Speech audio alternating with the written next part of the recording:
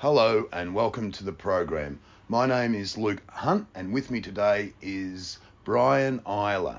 Now Brian is the director of the Southeast Asia program for the Stimson Center in Washington. And Brian, welcome to the program. Hey, it's great to be here, Luke. There's a lot of talk at the moment about the Mekong River, which is one of your favourite subjects, no doubt. Indeed. A lot of people haven't been listening, is the impression most of us get over the last 10, 15 years. Let's go back a little bit. What are the main problems with the Mekong River today? Well, that's a great starting point, Luke. This river has been threatened by what people in China, Laos, Vietnam, Cambodia, Thailand are doing to the river, mostly by building dams or planning to build dams. And the threats have been known for a long time. But now the predicted impacts of building too many dams on the river and its tributaries are starting to play out. And they're playing out against a backdrop of 3 years of prolonged drought, which are caused by a lack of rainfall. So dams and weather effects are working against what I call the mightiness of the Mekong. And the Mekong is mighty because it's the world's largest inland fishery. It's responsible for producing more than 20% of the world's freshwater fish catch. It's really an amazing thing. And we can take a deeper dive into how that happens later in the podcast. But what dams do, they reduce that mightiness, that productivity of the Mekong fishery and agricultural production in parts of the basin on which 70 million people directly derive their resources. It's an extraordinary phenomena in terms of the history of the river. How many dams have been built? Oh, well, it depends how you categorize a dam. For me, a dam is a dam, whether it produces hydropower or is used for irrigation purposes or flood control or water supply. So there are at least 400 dams built throughout the entirety of the Mekong Basin. And, the basin is quite large. It cuts through China. It forms most of Laos. It is in most of Cambodia, half of Thailand or just under half, and parts of Vietnam too. And each of these countries has built dams for various purposes. Thailand actually has the most with more than 150, mostly built for irrigation purposes. And China's second with something like almost 130. Most of them are tributary dams, smaller, but 11 of the largest dams on the mainstream of the Mekong are in China. Laos has got somewhere around 60 and 40 or 50 more under construction. So Laos is locked into 100 dams. And Cambodia has a handful, and Vietnam has 70 or something. So there's a lot of damming going on in the Mekong, and I think the damming has inexorably altered the mightiness of the Mekong. We've moved into a new phase. That's what I'm wondering. Have we reached that tipping point? And it's almost like these dams have been presented as a fait accompli, and you have to accept it whether you like it or not, which I find a little bit disheartening. Yeah, it's been tough watching the data and the returns on fisheries come in and watching agricultural production struggle in the Mekong Delta, on top of COVID over these last years. Right. And these assumptions need to be tested. And unfortunately, I don't think the right research is being done to track whether fisheries have depleted past the point of no return. Can the Tonle Sap, which is the feature of the Mekong, it's the Southeast Asia's largest lake. It's responsible for creating and making the Mekong into the world's largest inland fishery. Whether that process that drives the fishery, the yearly flooding process, has irreversibly been damaged by dams, all these things need to be looked at deeply right now. And the tools are all there to determine whether we pass the point of no return, because once you pass this point, then your policy options and your planning options are very different from being able to try and recover the resources to maintain and adapt maintain what you have and adapt to a new future. Right, and another wild card in the equation is climate change and the impact that's having on in terms of the volatility of the weather patterns we're seeing, and it's adding to the extremities, as I understand it, in terms of the droughts are longer, the storms can be more violent, the flooding can be bigger, and none of it is occurring in terms of the seasons that we've all grown accustomed to. Right, you got that right. The climate science predicts longer dry seasons, and the Mekong typically, under normal conditions, would have like half of the year is a dry season, half of the year is the wet season, and you need to have that equal division in order to keep the Mekong mighty. Again, we can take a dive into the science of how that works here in a bit. But longer dry seasons, more intense storms. So that it doesn't mean that there'll be less water coming into the Mekong altogether. It's just coming in at different times of the year.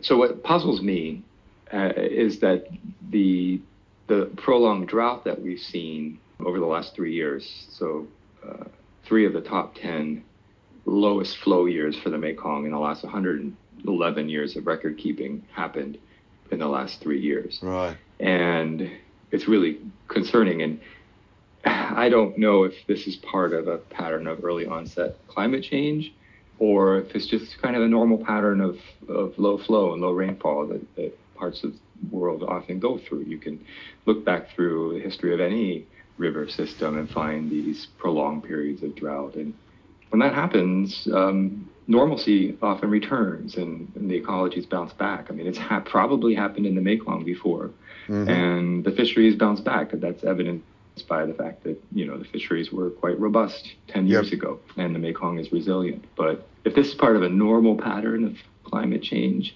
at an early onset, then we definitely moved in a new phase and planning and needs to be adjusted.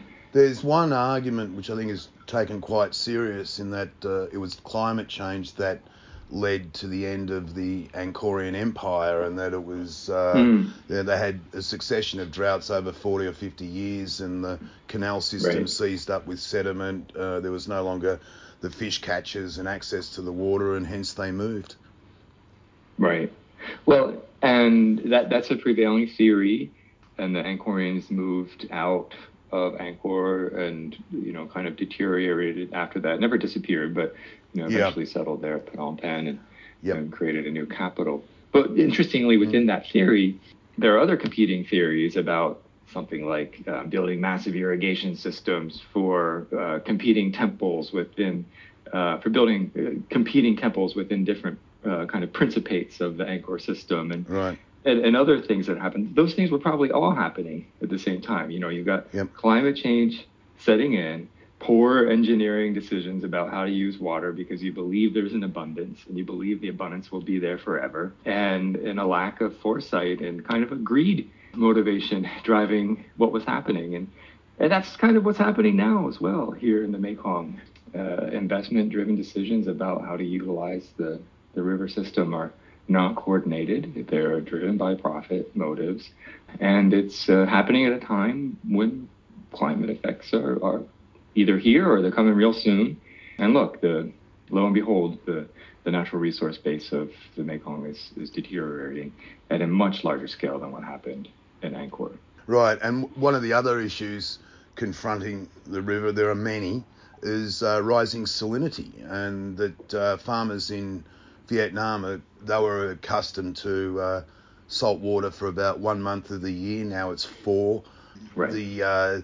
There's been speculation that the salinity levels have gone from kind of 90 kilometres inland up to now about 120, and are encroaching near the Cambodian border. And that obviously has ramifications for fish stocks, for the crops you grow, what you can and can't do.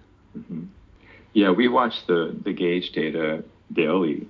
We're total Mekong nerds here at the Stimson Center. And you can see tidal effects at the gauges daily now.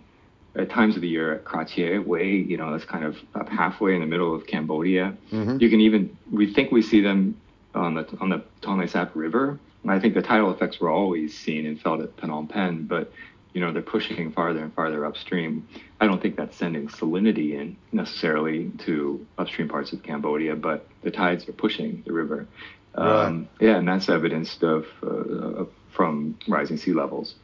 So it's probably a problem that parts of Cambodia will start to deal with soon, as Yep. Vietnam also struggles with it in the Delta. And unfortunately, Cambodia is not as well resourced in terms of human capital capacity to deal with these threats as Vietnam is. And Vietnam's struggling as well. So, if you're a farmer or a fisher in the Mekong in Cambodia or Vietnam, you're in for some tough times ahead, and there are very few other options for you in terms of a livelihood. Yeah, some of the consequences are quite dire. Before we get there, you mentioned the Stimson Centre before. Can you give me a little bit more background about the Stimson Centre and its involvement with the Mekong? I know the centre has an illustrious history. You kind of really took the Mekong River and the countries that are responsible for the mess we're in. You really took that on a few years ago. Can you give us a bit more background about that? Sure. The Stimson Center is a think tank in Washington, D.C., and our work across a number of programs focuses on security issues, traditional and non-traditional. So the Mekong fits kind of a non-traditional security theme of water and energy and food security. And, I think of many things, we were responsible during the Obama administration for being the main guiding force in the development of the Lower Mekong Initiative. That's the U.S.'s foreign policy program towards the Mekong, and it addresses water issues as well as others. And that was set up by my former boss and the former director of the program, Dr. Richard Cronin. And the team had worked on Mekong issues for about a decade and promoting constructive solutions to the slate of hydropower dams that were in the planning process, such as substituting them with solar and wind, and also promoting ways to smartly operate dams that are already built or improve regional power trade so that countries can do more with less, and therefore you need fewer dams. But in April of 2020, we promoted a study by a climate consultancy called Eyes on Earth. Took them on as partners and are close partners to this day, where Eyes on Earth study for the first time showed the impacts of China's upstream dams at a downstream gauge in Thailand. And their study showed, again, for the first time, when and for how long and what degree those upstream dams in China were impacting flows through water restrictions in those reservoirs upstream or water releases. And this was important because China doesn't share data with the downstream at all on the operations of its dams, and never has. And these are the largest dams in the system. Two of them hold 50% of the water of all those dams that I mentioned, all those 400 dams that I mentioned earlier.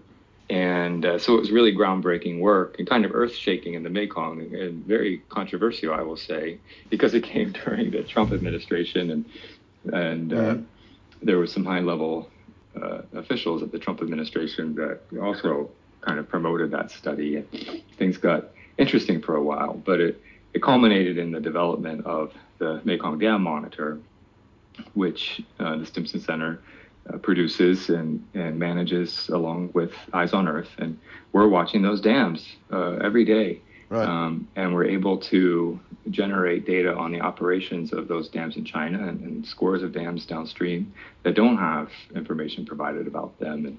And it allows a much fuller picture to be painted of what's happening in the Mekong. On the topic of security, I know quite a few academics in counter-terrorism and that type of security, and they have marked the lower Mekong area and the 70 million people that live there as a real hotspot going forward in terms of the type of conflict that could emerge. There was that argument put around many years ago in regards to water wars, that kind of thing. But additionally, if you've got 70 million people in the basin and they can't get their regular fish catch and they're running out of water and they are poor, these are not middle class people who shop from supermarkets. How real do you see this as a threat going forward? I mean, we're talking in terms of the dire consequences, which I mentioned earlier. Yeah, look, I think that's a much more viable line of inquiry to explore and to map out and to try and prevent then, say, water wars. I don't see a scenario where water becomes so scarce that one country in the Mekong starts lobbing bombs at the other. And I think that the world and the region will work to prevent such a thing from happening. But so the scenarios, kind of the nightmare scenarios that we plan out, often involve societal breakdown in, say, a country like Cambodia, because resource provision has fallen apart for millions of people. And they can't find jobs, and they can't eat fish because there are no fish anymore, and they look for other sources of income and sustenance and meaning in their life.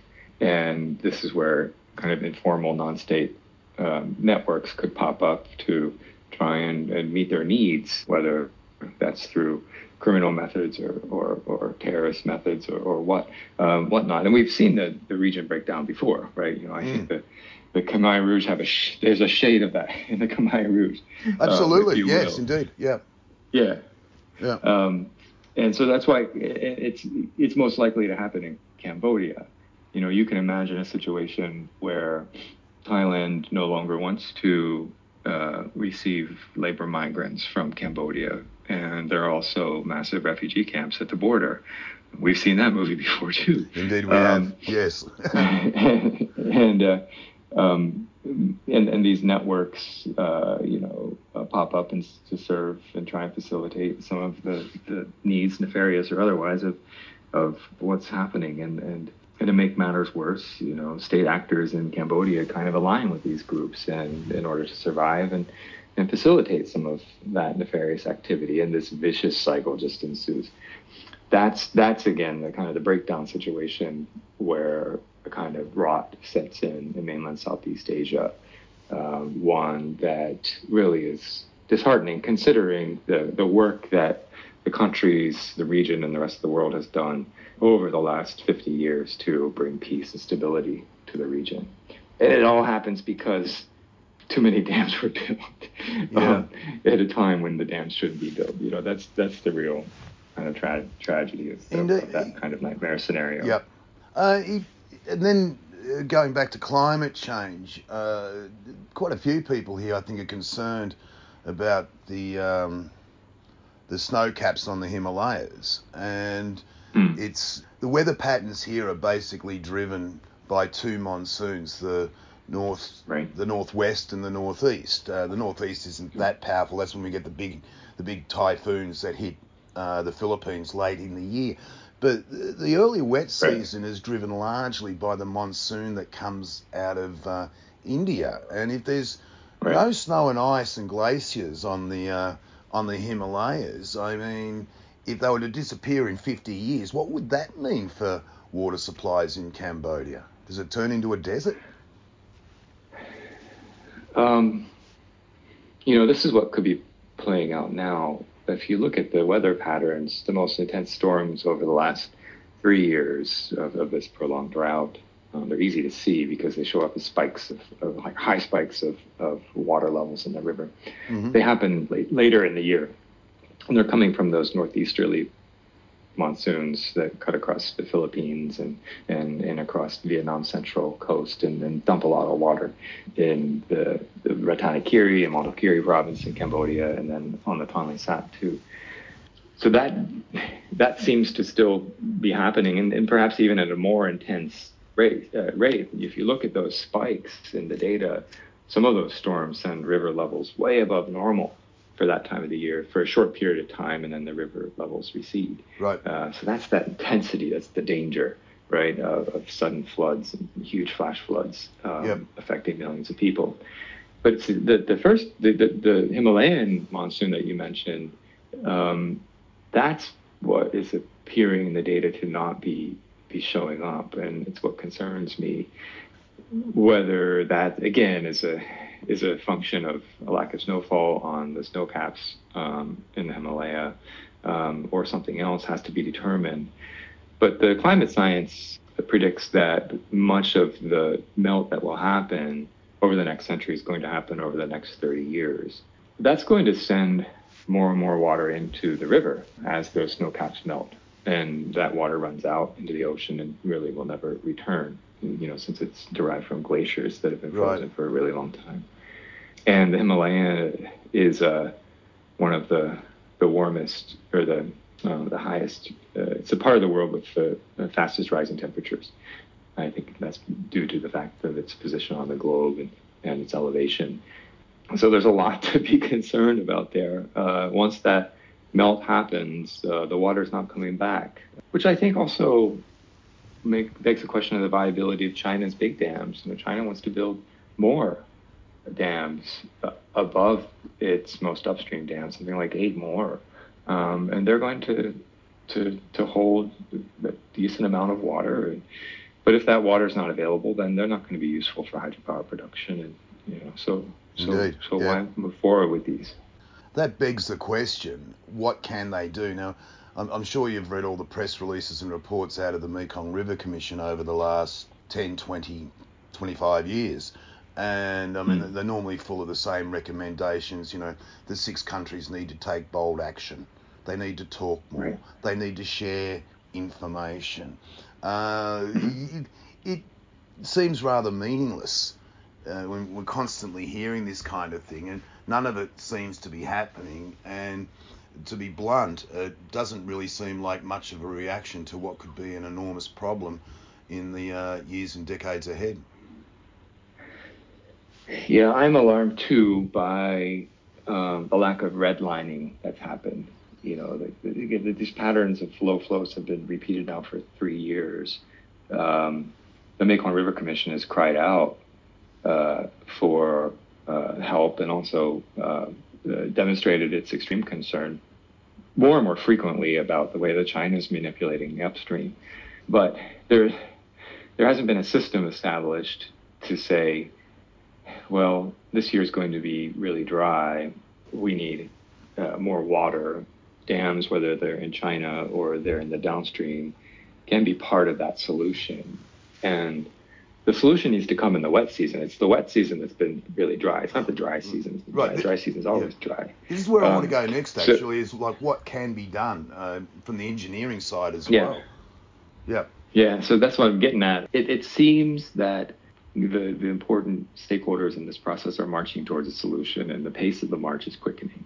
Whether they can get there is a different question. So you see the MRC crying for help and more frequently, and urging these bold actions more frequently. You see the MRC engaging now more frequently with China. China is actually sharing a bit more data than before, but no data on its operational dams. MRC technically doesn't need it because the Mekong Dam Monitor provides that information, and MRC is now using Mekong Dam Monitor information. They published it in the last report, which is a clear signal to the Chinese, say, hey, we know what's happening with your dams, and we can promote a solution with this data that helps us and also provides you with some form of benefit in that process. And that's why I think that they're close to being able to march towards a solution. And the simplest solution right now is to engage the Chinese on freeing up some water during these dry, wet seasons to allow more water to flow downstream. It's simple because you only need to do it with 2 dams. Remember, I said 2 of the largest dams are in China. They hold 50% of the water that's held in those reservoirs. There's 400 dams that I mentioned. That's a lot of water. And they're owned by one company, and there's one government on top of them. The other solutions require talking to lots of different governments, lots of different dam operators, coordination with countries that really don't have the capacity to coordinate. So China's the easiest solution, but China's probably also the hardest solution politically. It has been for quite some time, actually, most notably since Xi Jinping came to power in 2013. In the immediate months, this year is shaping up to be another bad year. I read one report which suggested that water capacity for irrigation in Cambodia is at just 20%.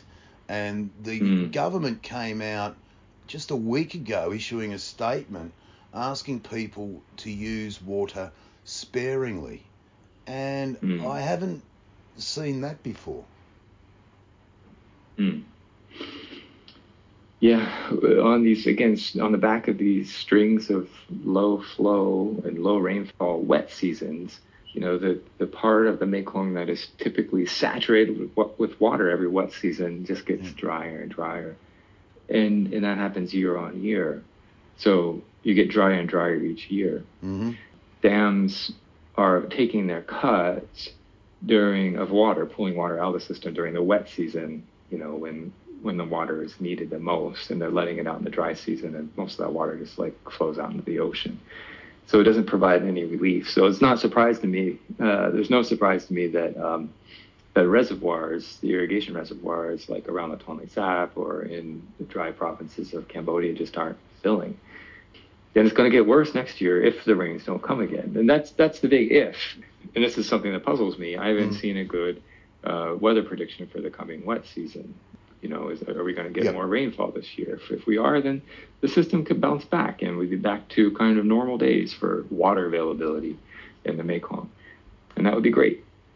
So we've got to watch and see what the wet season rainfall predictions are. But yeah, for the coming months, there's really nothing that can be done. There will be no new water coming into the Tonle Sap basin. It's the part. Most of the irrigation dams are in that large Tonle Sap basin, and the only way that they get water is from rainfall or through the Tonle Sap flooding during the wet season. Right. Yeah. And as we all know, that when droughts break, they tend to break rather suddenly and big. Coming from Australia, I've seen quite a few droughts over the years, and the floods that normally end them are quite spectacular. And in the Mekong Basin, another report I was reading the other day was suggesting that the dams are holding back 50% of the sediment that normally washes down in the regular water flow. And without those banks being replenished by that sediment, they go hard, brittle, and you get a big flood on top of that. An awful lot of damage can be done. Right. Yeah, the ground is dry, it's brittle, it's ready for kind of something to come through and flush it out and make a big mess. So without that sediment that is typically flowing through the Mekong, it can exacerbate the flooding situation. And indeed, China's dams alone trap something like 60% of the sediment in the system. And that's because there's a lot more mountainside for water to run off up there in China compared to the lower reaches of the river. So they just grab more dirt off the sides of mountains and pour it into the river, and it's all getting trapped behind dams.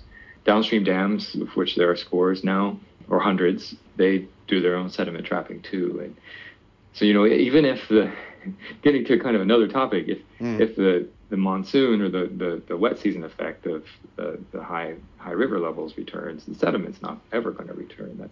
That's a permanent change to the river system, and that also impacts fisheries and agricultural productivity for the people who need the fish and the agricultural products. Right. It's been a terrific talk. Before we go, what would you like to see happen in the next 6 months? I'd like to see good meteorological predictive capabilities put to use to tell us what this coming wet season will be like in terms of water, and then to track whether that's going to happen in terms of rainfall. And if a prediction suggests that there will be another low year wet season for rainfall, then a quick discussion needs to be had with the Chinese by the Mekong River Commission, or if the Chinese aren't listening, with others in the Mekong River Commission countries about how to operate dams during the wet season with more reserve, or more conservatively, if you will, to take less water out of the system, so that the river can flow more naturally, and that will help a bit. That will help the reversal of the Tonle Sap. That will bring some natural flooding back downstream. That's important for agricultural processes, and to watch something like this play out. And, if that type of quick action can't be taken, well, then a long-term or medium-term action in a similar vein needs to be taken. I don't think the country should go about this in a huff, because there are risks to doing this. You've got to compensate dam owners for not producing electricity, possibly, or there are always risks of creating a situation where there's more river in the system or more water in the system, and then a massive storm comes and it creates a large flood, so larger than it necessarily needed to be. So there are risks involved, but the river's at a point of crisis where risks need to be assessed, and kind of bold and strategic new plans need to be put in place to help the river system recover. Otherwise, one of those nightmare scenarios that we discussed could eventually play out, and no one wants to see that happen. And on that note, Brian Eiler, thanks very much for your time. Thanks, Luke. Happy to speak with you. Cheers, mate.